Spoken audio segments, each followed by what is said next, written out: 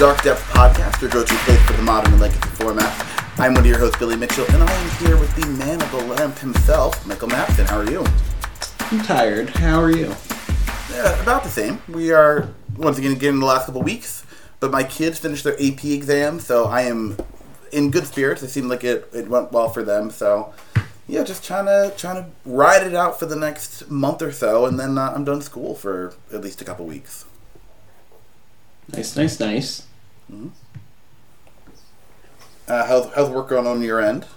It's been a very frustrating past 2 days, but that's okay. And then the train ride has also been frustrating because the past 2 days, the train has just decided to stop moving for an extended period of time, which today was worse because then it meant after I got off the train, I've got a short drive home from the train station, and I was then stuck behind a different train because my first train was delayed. Jeez.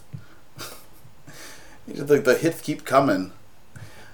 Well, okay, I do want to keep listening to you getting bodied by trains, but I know we're going to end up having a shorter show today, too, so I want to make sure we get into some meat here. Did you get to watch any of the Pro Tour coverage over the weekend? I did. I kind of wanted to watch more, but also I don't know, like, I was enjoying watching it, but I'm also not invested in Standard right now, so... Yeah, plus I was busy. Yeah, that's definitely one of the things that I'm not super confident about the Standard, and we can talk about that a little bit later, too, but it was very cool to see Magic back on a large stage, and I think that's something, hopefully, that is a good sign for things to come. I know one of Huey Jensen's big initiatives when becoming head of organized play was trying to make sure we got back to what made Magic great. I guess I don't want to say he made Magic great again. That's a whole different thing. But he wanted to get back to what made Magic unique, right? Those large events, the top decks, the announcers, the live action, that action in the booth, and at the tables. And I really felt like really engaged by the coverage they did, even though I'm not a big Standard player right now. Just watching the excitement in the games was really cool. Yeah, definitely lots of excitement. I mean, it felt very similar to the last Pro Tour. People were excited to see it on the stage. And I saw a lot of people say, after this weekend, I kind of want to play Standard. And, to be fair, I said I'm not invested in Standard. It's not like I even think Standard's bad right now. It's just, I'm trying to get ready for the Pioneer RCQ. And then if I'm going to, or Pioneer RC, and if I'm going to play a format for fun, I'm going to pick Modern or Legacy. Yeah, I definitely respect that. I'm in a similar boat, too. Like, my time is definitely limited, and when I do get to play, I'd rather be playing a format that I at least have some personal investment in. Like, obviously, I love playing Legacy. I love playing Modern. Right now, we have got the Mana Traders event, which is the qualifying season, is Modern, so a little more incentives to play there for me. And I guess we do have, I think the RCQs over the summer are Modern as well, right? No, they're Pioneer because they're queuing for Atlanta, which will be Pioneer. Oh, okay. So, I mean, like, there's still some incentive for me to play Pioneer, but not necessarily Standard. Like, definitely agree with you there. But there definitely are some things that look pretty exciting, pretty cool. But like, there's also some things in the Standard format that don't look like I'd like to. I wouldn't be having much fun. In particular, some red and black cards in particular. Do not seem super appealing to me in Standard. I'm sure you could probably guess which two cards I'm thinking of. You're probably thinking of Fable of the Mirror Breaker, which is actually a fun card to play with, so wrong for that. And Invoke Despair, which is kind of less fun. Definitely less fun. Yeah.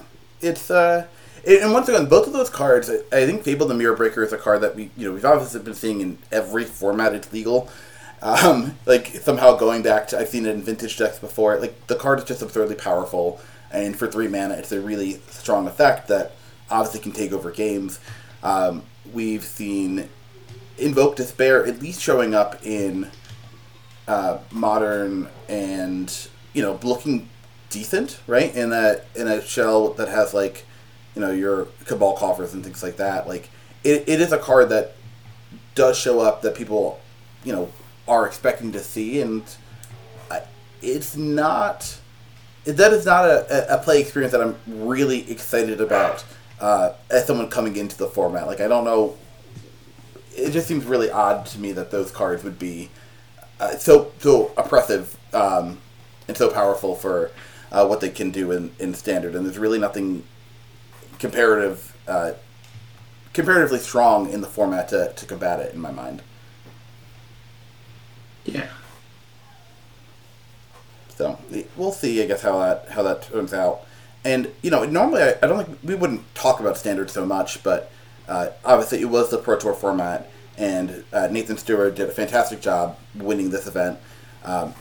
He's just on an absolute monster tear right now. It's amazing to see what Nathan's been able to do in the past a year and a half, 2 months, or 2 years rather. Yeah. So something I don't think necessarily everyone realizes is he's not new to the game, right? Like, he's been playing since he was a little kid. You can find coverage of him at GPs when he's like 12 years old. But yeah, I don't know. I mean, I've heard some of what he did over the past 2 years to try to improve his game, but like, it is really, really working for him.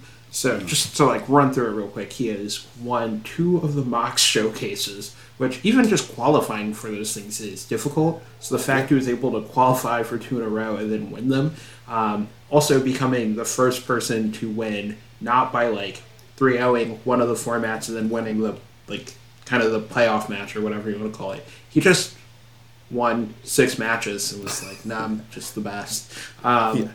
And then he was like, I'm going to continue to be the best and win Worlds. Then, lost in the top 8 of a Pro Tour to the winner of the Pro Tour. So, doesn't feel too bad. And then was like, you know what? Losing to the winner isn't good enough. I want to be the winner. So that, I mean, it's just nuts, right? Like, his last 3 major events, he's won 2 of them and top 8 at the 3rd. Like, it's insane. Yeah.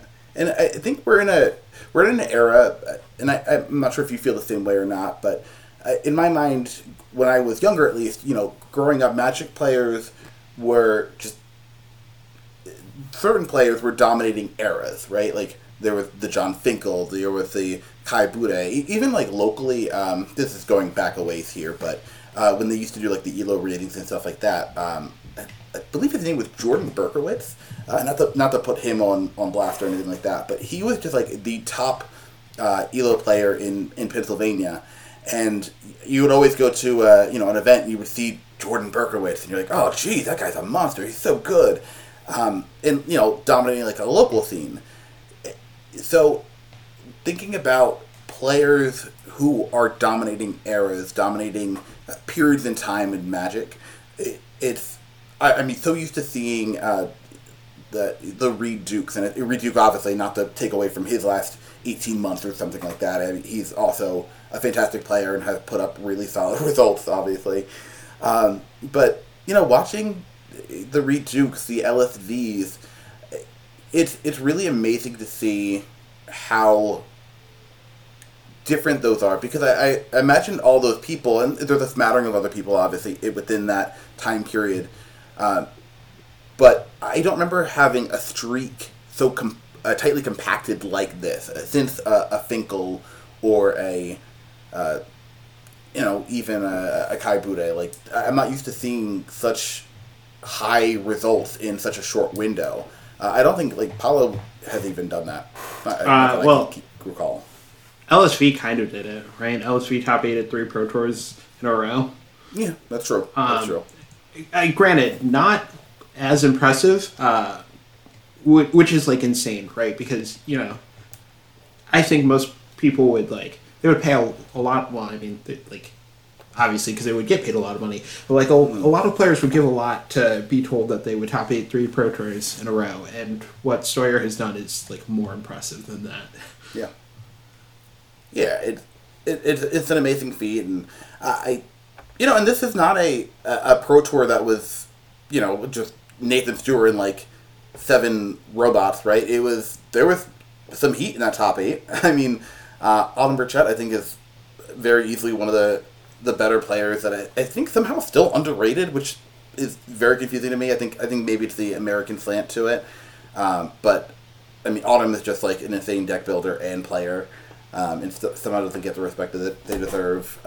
Keen Reinhardt obviously was in the finals of the Pro Tour as well, and Kane, once again, I think Kane had one of my favorite moments, them qualifying for the top 8 was a really good emotional moment, which I was really excited to watch. But, I've just been really impressed by everything that's been happening, and just seeing someone dominating so much while being in a top 8 with your Javier Dominguez, your Simon Nielsen, Autumn Burchett, Kane Reinhardt, like that's really good company to be keeping.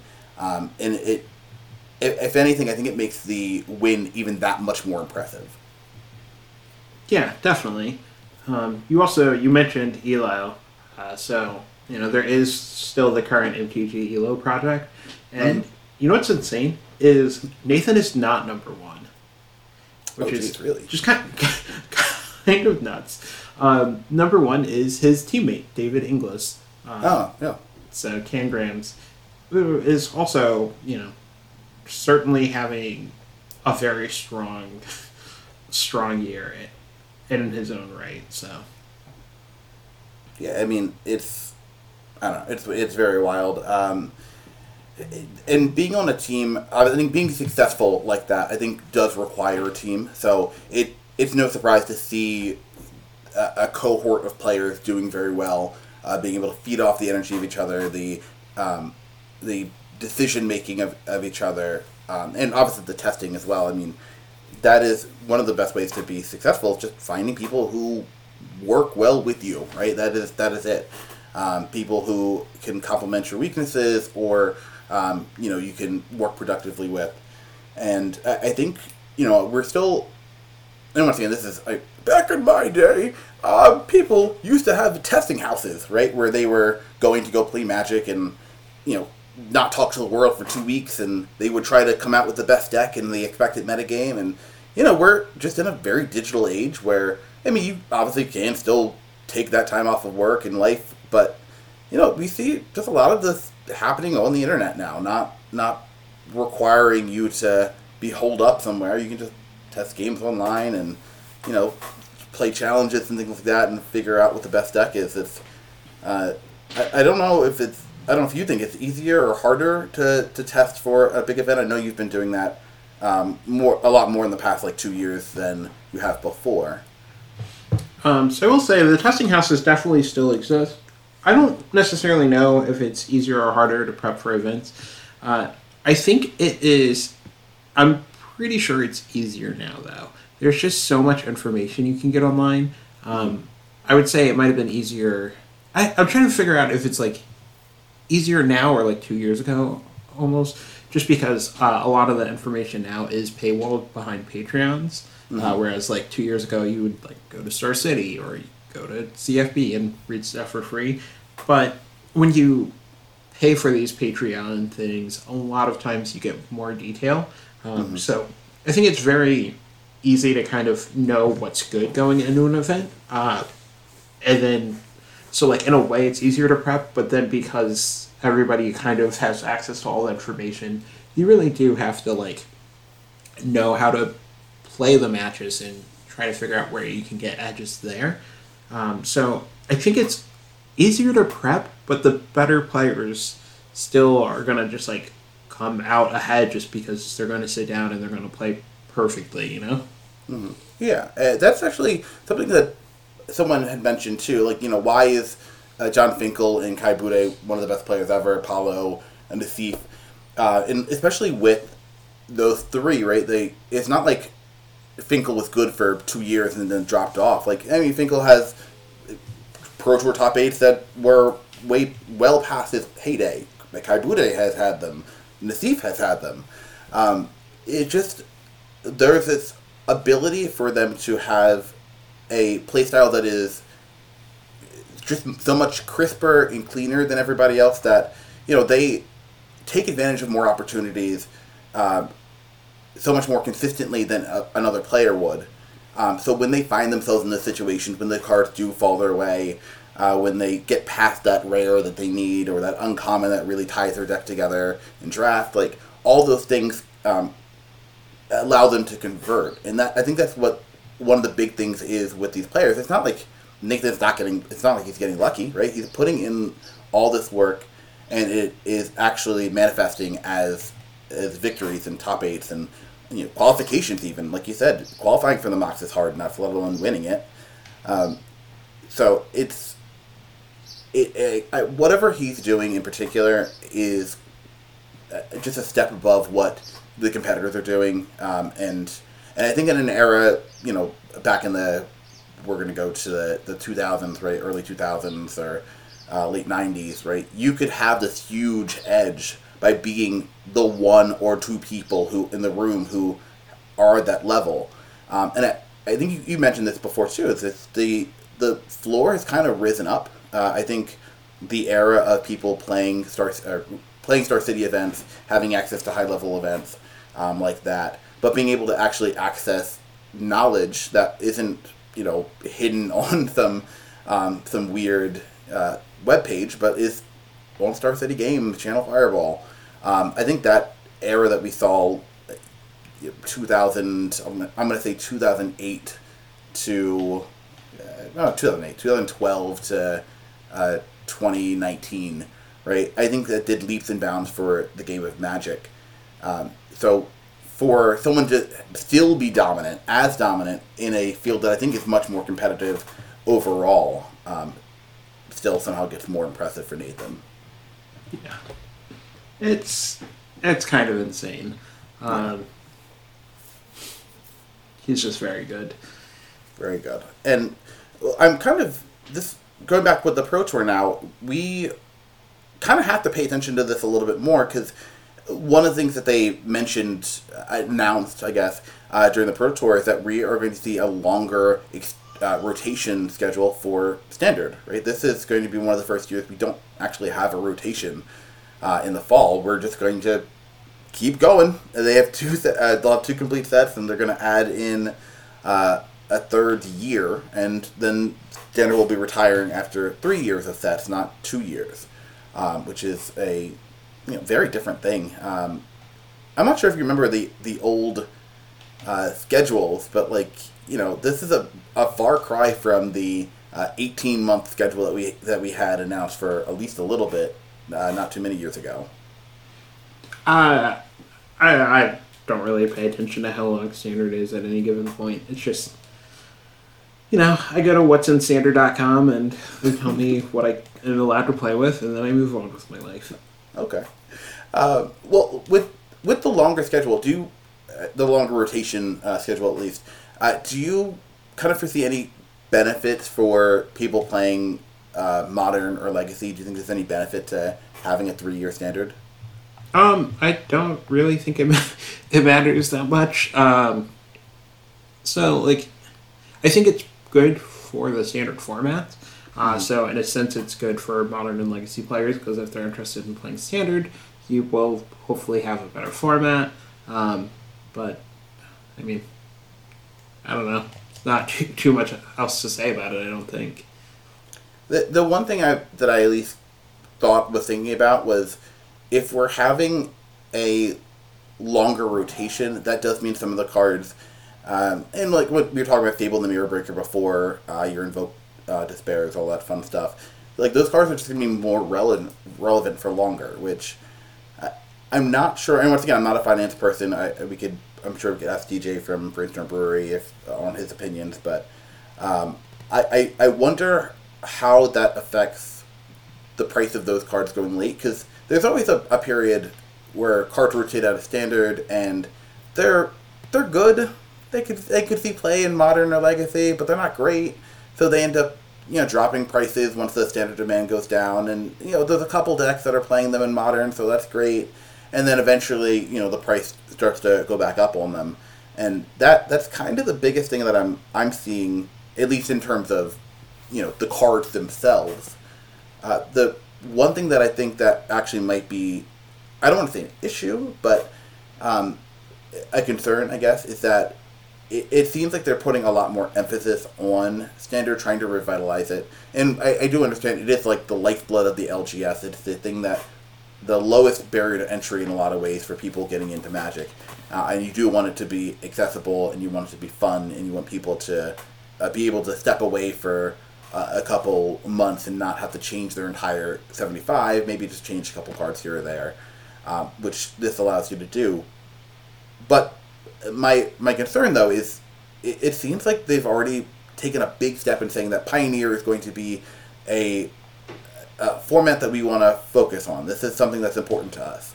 And now they're saying, okay, well, now Standard is a format we care about. This is important to us. And I'm like, I don't know how many mouths they're trying to feed here, but like, you can't have 2 Standard Pro Tours and 2 Pioneer Pro Tours and have a Modern Pro Tour. Like, that's too many. So I'm afraid there's just not going to be enough mouths to feed, and we're going to end up in a situation where the Modern support doesn't get as much as it does at the Pro Tour stage, as I personally would have hoped for.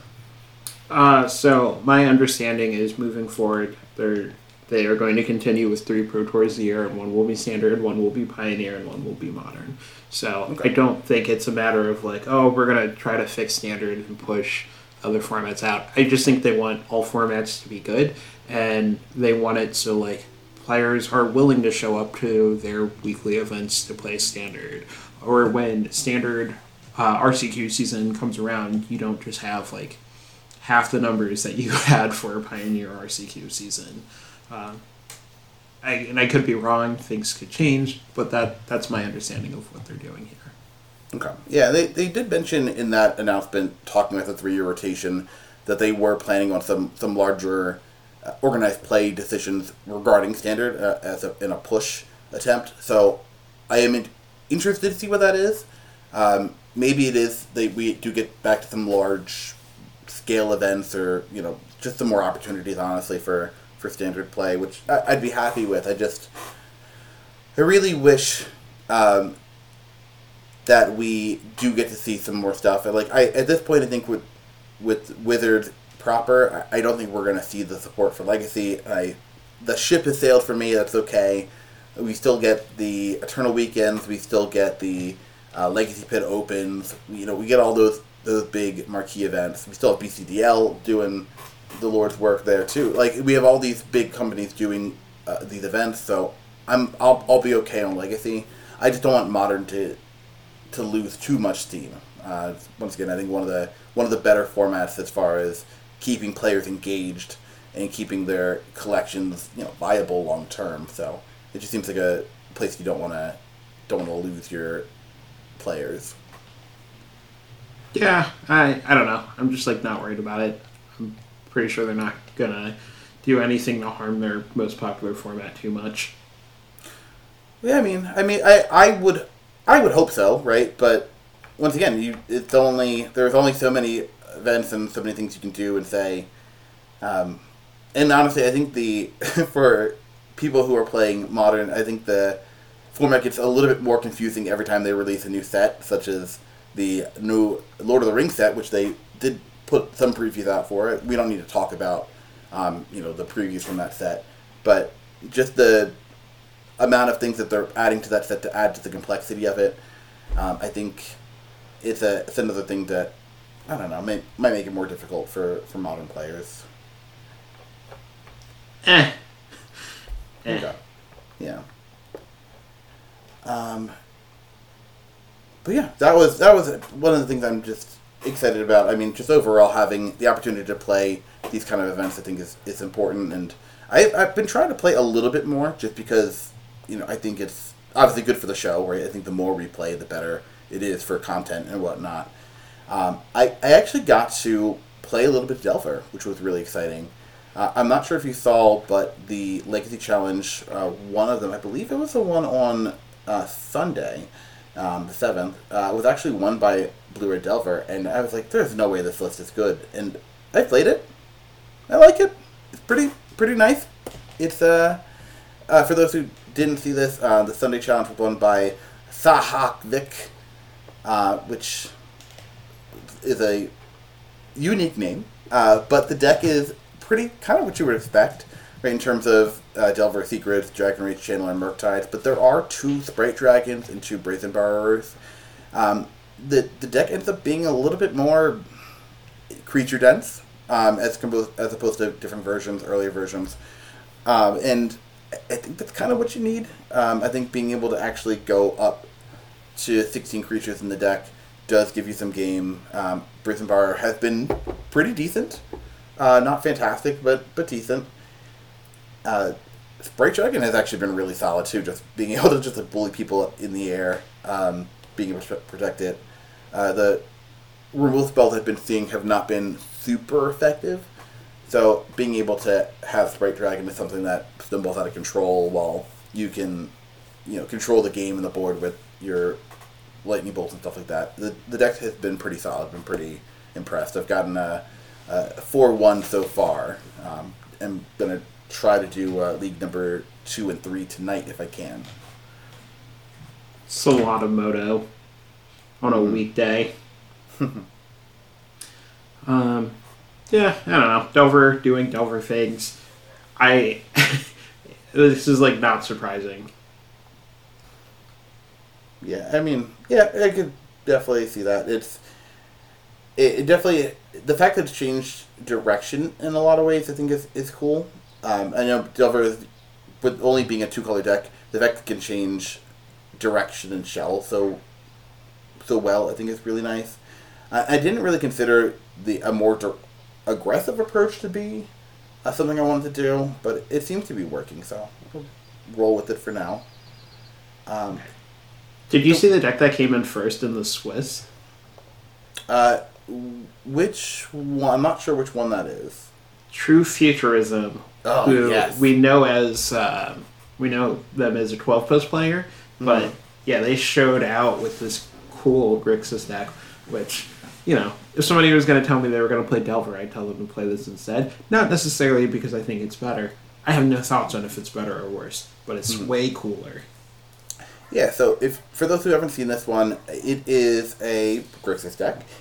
So you're playing your normal stuff, your Fairy Mastermind, your Chrome Host, Seed Sharks. It's a pretty typical deck, which is great for everybody. Not much up. No, it's a really interesting build.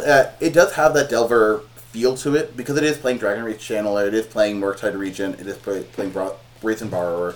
But Fairy Mastermind has been a card that we've been seeing popping up more and more. It's been very impressive in the games that I've seen it. I haven't played with it yet, but I've definitely played against it, and it's been problematic. And I know you were playing actually with Chrome Host Seed Shark. For those who don't remember this, it's 2 generic and a blue for a 2/4 flyer. Whenever you cast a non-creature spell, you incubate X, where X is that spell's mana cost. Incubate, for those who don't remember, you create a incubator token with X/1/1 counters on it, and you can pay 2 to transform it into a 0/0 Phyrexian artifact creature. How have you liked playing with Chrome Host Seed Shark? So it is worth noting I've not played this card in Legacy, but this card has been very impressive to me. So I've only played it in Pioneer, and I played it out of Phoenix, where it can do exceptionally scary things because you cast a Treasure Cruise for 1 mana, so you make a 3 mana 8. Like 3 mana for 8/8 draw 3 cards is pretty good, in case you weren't sure. So, it doesn't do anything quite as scary as that in Delver, or in Legacy, I mean. But even just, getting to snuff out something, and then, so now you have 2 mana, kill your thing, make a 4/4, that seems pretty good still, And the fact that this card, if you're playing against something like Control, you can go wide with your creatures, and then if they terminus you, you can just go, okay, time to flip over all of these incubate tokens, and now I have a board again. It's a really powerful effect, and I'm excited to see what this card does in Legacy. I've also seen we have friends talking about playing it in 8cast, and I know Caleb Durward was streaming a bit ago playing this in like a Tezzeret show, because with Tezzeret Agent of Bolas, you can turn something into a 5/5, and then it's got like the however many counters on it, so all of a sudden you cast a Force of Will, and then you tick up your Tezzeret on the token, and you just have a 10/10. Jeez, okay. That's pretty good.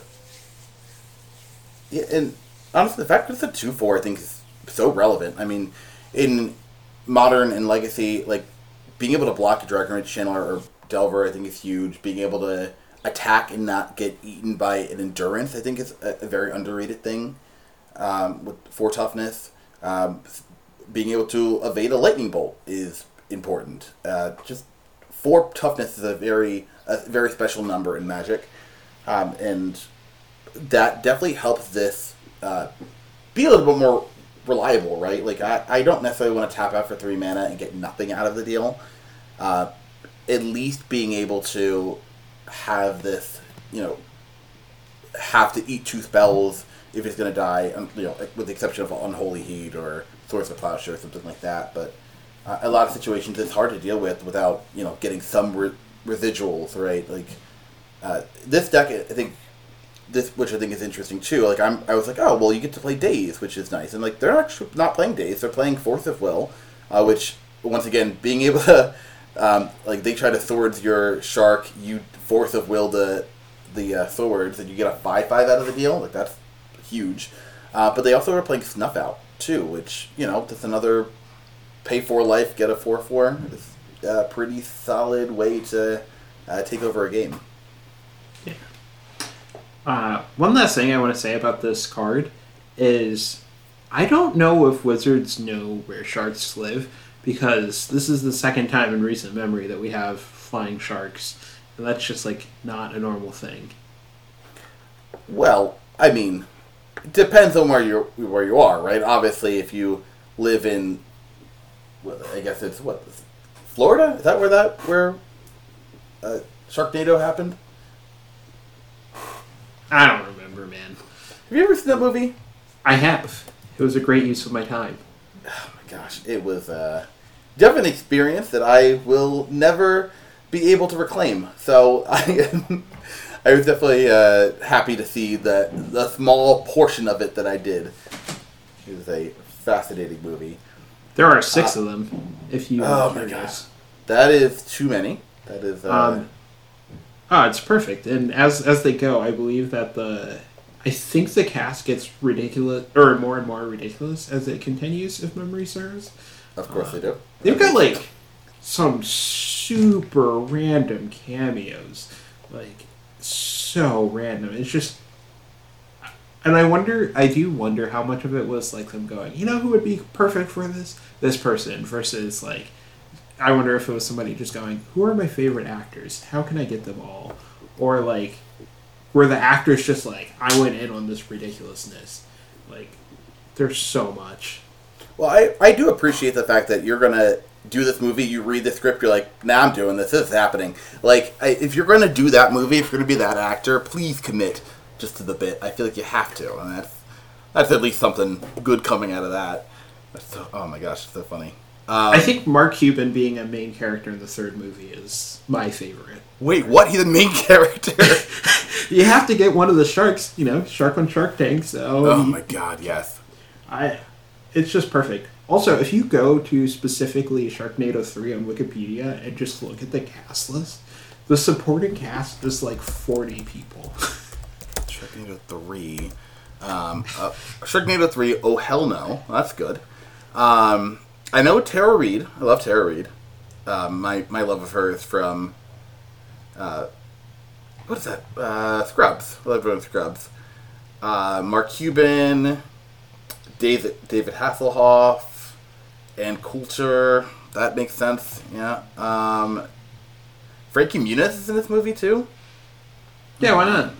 Yeah, I mean, you're right. Clearly, I mean that's who I would. You see how many people are in this movie? Like, jeez. But like, even like some of these characters, I'm like, oh, so what do they do? And like, they're just like random sounding people. Like, Kathy Sherbo is Nova Clark, a former waitress at Finn's restaurant. It's like, how's that a main character? Like, Mark McGrath, Finn's brother-in-law. George R.R. Martin, the guy who wrote like the books that Game of Thrones is based off of, is in this movie. Oh my god. Comedian Bill Engvall. Maria Menounos, who, if you ever go to like Movie Tavern, is what we have locally, but Maria Menounos is like the person who does like the previews, like thank you for watching our movies. Like, that's the person. She's also C.J. Sorkin in this movie too. We have gone. I think we've gotten sufficiently derailed. As much as I want to keep talking about Sharknado. I mean, like, Penn and Teller are in this movie. Ray J's in it. Jerry Springer's in this. R.I.P. Of course. This is. I have Anthony Weiner somehow in this movie. Okay, I have to come back to this. How's Brian Mitchell in this? Oh my gosh. Okay. Yeah, I have to come back to this because this is absurd. Hoda's in this. Kathy Lee Gifford. Oh my gosh. Okay, never mind. I'm done. I'm done looking at this. Alright, so something I do want to touch on too, because I've been playing Legacy, I've been playing a bunch of leagues and things like that. The card I keep seeing over and over and over is Uro. It's popping up in a lot of different shells. It's like Delver. It's showing up in Delver, it's showing up in like 4-color like Minskin piles, it's showing up with what's that? The Staff of the Fable, Staff of the Storyteller. Staff of the Storyteller. Like, I've seen it in so many different shells, and I don't know which one is my favorite, but I've been. It's just crazy to see a card like that. Just, I mean, obviously it is very strong. It does a lot of powerful things, yes, but like, it is just like one of the biggest pieces in Legacy, and I feel like it's actually able to finish games pretty quickly now. Yeah, I mean, I don't know. Card was good the first week it was out, and it has never really stopped being good. Mm-hmm. Have you gotten to see like the bug lists with it? I have. For those who haven't seen this, it is an Uro list. You're playing. There are very few 4-ofs in this deck. We'll start there. You have like 4 Brainstorms, 4 Ponders, 4 Force of Wills, and then like it's just a smattering of like 3s and 2s and a couple 1s here and there. But the numbers on this list, I'm looking at this from Second Siege Rhino, from one of the challenge, the Sunday challenge. Playing this deck is really hard to navigate because like they do have Baleful Strixes, they do have Tarmogoyfs, which are kind of easy enough to target, right? A Fatal Push here or maybe a Lightning Bolt there. But like the random 1-ofs that you have to engage with, like the Grist, the Hunger Tide, a Minor Misstep, the Thought Seizes have been actually especially brutal for me in the games that I have been playing. Even the Witherbloom Command, which I know is a card when it came out in Strixhaven, we were kind of interested in because it does, I think, enough to be solid. It has been, it's really interesting. I haven't lost to it yet, but at least the games seem like I understand why it is a powerful deck and was able to top 8 a challenge. Yeah, I mean, just good cards that deck will always be relatively strong. Yeah, and that's kind of how I feel about the 4-color version too, because being able to play I guess everything sans black, having Uro tie together the Minskin Boo, Life from the Loam, Force and Negation deck. This is, I guess, very similar to like an on-CD special, but this is another deck too that like the fact that they were like, you know what, I'm just gonna put Fable the Mirror Breaker in here. Does anyone mind? Nope. Cool, doing it. This is another deck I've been playing games with, and this is actually one where most of my losses have been coming from because it's just hard to keep up with this kind of card advantage. What's always really interesting to me about Fable? It is a very good card. Yes. Nobody's saying it's not, right? Good. We all kind of slept on it for a bit. But I feel like it is so similar to Seasoned Pyromancer. And obviously they're not the same card, but they are so similar in so many respects. And Seasoned Pyromancer is just so much worse than Fable. That's always interesting to me because they're so similar. I mean, there's certain situations where Seasoned Pyromancer is better, right? I mean, like, having that be your last card in hand and discard nothing and just draw 2 cards, I think is solid. It's at least a Null Drifter, right? Like, I don't mind that. And being able to actually put relevant cards in your graveyard. I mean, the number of times I've seen people discard, like, Archon of Cruelty, and I'm like, it's not good for me. It's really high. So, I mean, I think arguably they're both super powerful. It's weird that we do. I think you're right, though. It is weird that we live in a time where, like, these cards that have been printed essentially within a year of each other, one is, or it's 2 years, right? But one card is super regaled for how good it is, and the other one's like, yeah, I guess you can play that too. Yeah, and I mean, a lot of it, I understand a lot of it is that Seasoned Pyromancer costs red. But it's still just, like, wild to me. Yeah, I mean, for sure. And there are some, cute tricks you can do with Fable the Mirror Breaker. It's an enchantment which is pretty hard to interact with. I guess you don't really want to interact with Seasoned Pyromancer, though. Like, I think once it's done its thing, it's kind of over, right? Like, I'm not really interested in trying to eat your 2-power creature. I'd rather not have it come into play in the first place. Fable kind of does the same thing, too, where, like, I kind of don't want to kill your 2/2 early. The loot is something I can't really interact with profitably anyway, so, like, who cares? And then once you flip it over, like, I have a turn before you start copying annoying stuff. I did get I think you'd be happy or disappointed. I got a Kite Sail Freebooter locked with Reflection of Kiki Jiki, which was a delight. Not that card. What was that card? No, it was that.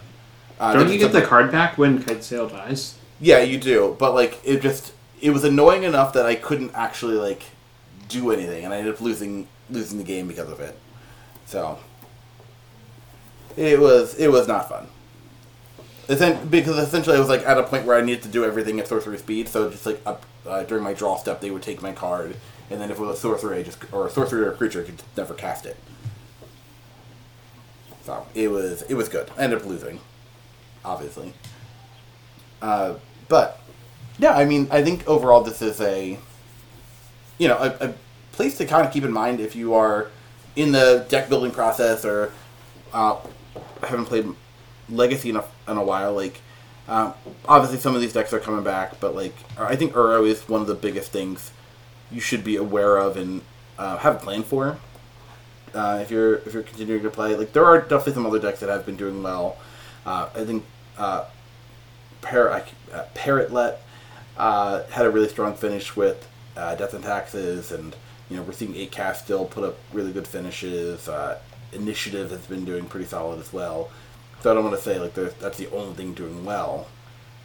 Actually, and I would argue too, the white deck. I think Perez ended up winning the other challenge with a deck that is playing, like, 4 Chancellor of the Annex in the main deck. So I definitely think there is a little bit of innovation here. I definitely want to try this list out too, just because it does look really, really interesting. Yeah. The thing I want to try, I want to try Cupid Wayfinder. I'm not seeing any list putting up results with that card, but have you seen that card yet? That's the green one, right? The one that likes to surveil and bring our land back? Yeah. Yeah. Yeah, I've seen it. I got Wasteland locked by that, which was fun. Fun for the whole family. That is definitely another card, too. That it feels like it shouldn't be that good, and then you lose to it, and you're like, nah, that makes sense. I've seen it bring back Wasteland in Legacy. I've seen it bring back Urza Saga in Modern. Which, like, if the floor is bringing back one of those 2 cards, that's fantastic. I mean, I think realistically the floor is you bringing back a fetch land. But that's totally fine. I don't mind that. Just being able to actually, like, ramp on lands, even if it is a turn slow, I think it's pretty solid. So that is definitely another card I'm interested to see, because I think being a green and 1, you're competing with a lot of really strong spells, whether that's like red and 6 or Tarmogoyf for whatever, right, for that 2 mana green slot. I think red and 6 is obviously very similar, so I maybe that's a good card to complement it. I think that Tarmogoyf, obviously being a creature, is possibly a little more aggressive, so maybe you're in a build that doesn't want red and 6, maybe you're not playing red at all, so maybe I could imagine those two like in a bug shell together. But I'm interested to see where that card goes. It definitely seems like something that could be pretty solid. Yeah, I know Newton talked about putting it in elves, and Dukes played some with it in depths, which is where I want to try it, because one of my biggest complaints about green-white depths has been for ages, like, we just don't have 2-drops. Mm-hmm. Like, if you look at my deck list, the 2-drops I have played, I tried Excuse for a little bit, and then it was not good, so it got cut. I have played, obviously, Sylvan Library, that one stays. Then it's like, sometimes we played Once Upon a Time, and I've seen, like, I tried Tarmogoyf, it was bad. I tried Scooz, like I said, it was bad. I tried Thalia, it's bad. It's like, I just want 2-drops. So I'm really excited to try this card. Yeah, I mean, definitely let me know how that goes. Would love to see if that card could be more playable. That is definitely something I'd be interested in. We unfortunately need to get out of here, but Matthew, where can people find you? People can find me on the internet at Expedition Map, and also if you are like me going to DreamHack Dallas, and also like me, you failed to qualify and get that nice free entry, you should purchase your ticket using my code Expedition Map to save yourself 20%. Where can people find you, Billy? You can find me at Bad Luck Bandit on Twitter. If you're interested in finding the show, we're at Depth_podcast on Twitter as well.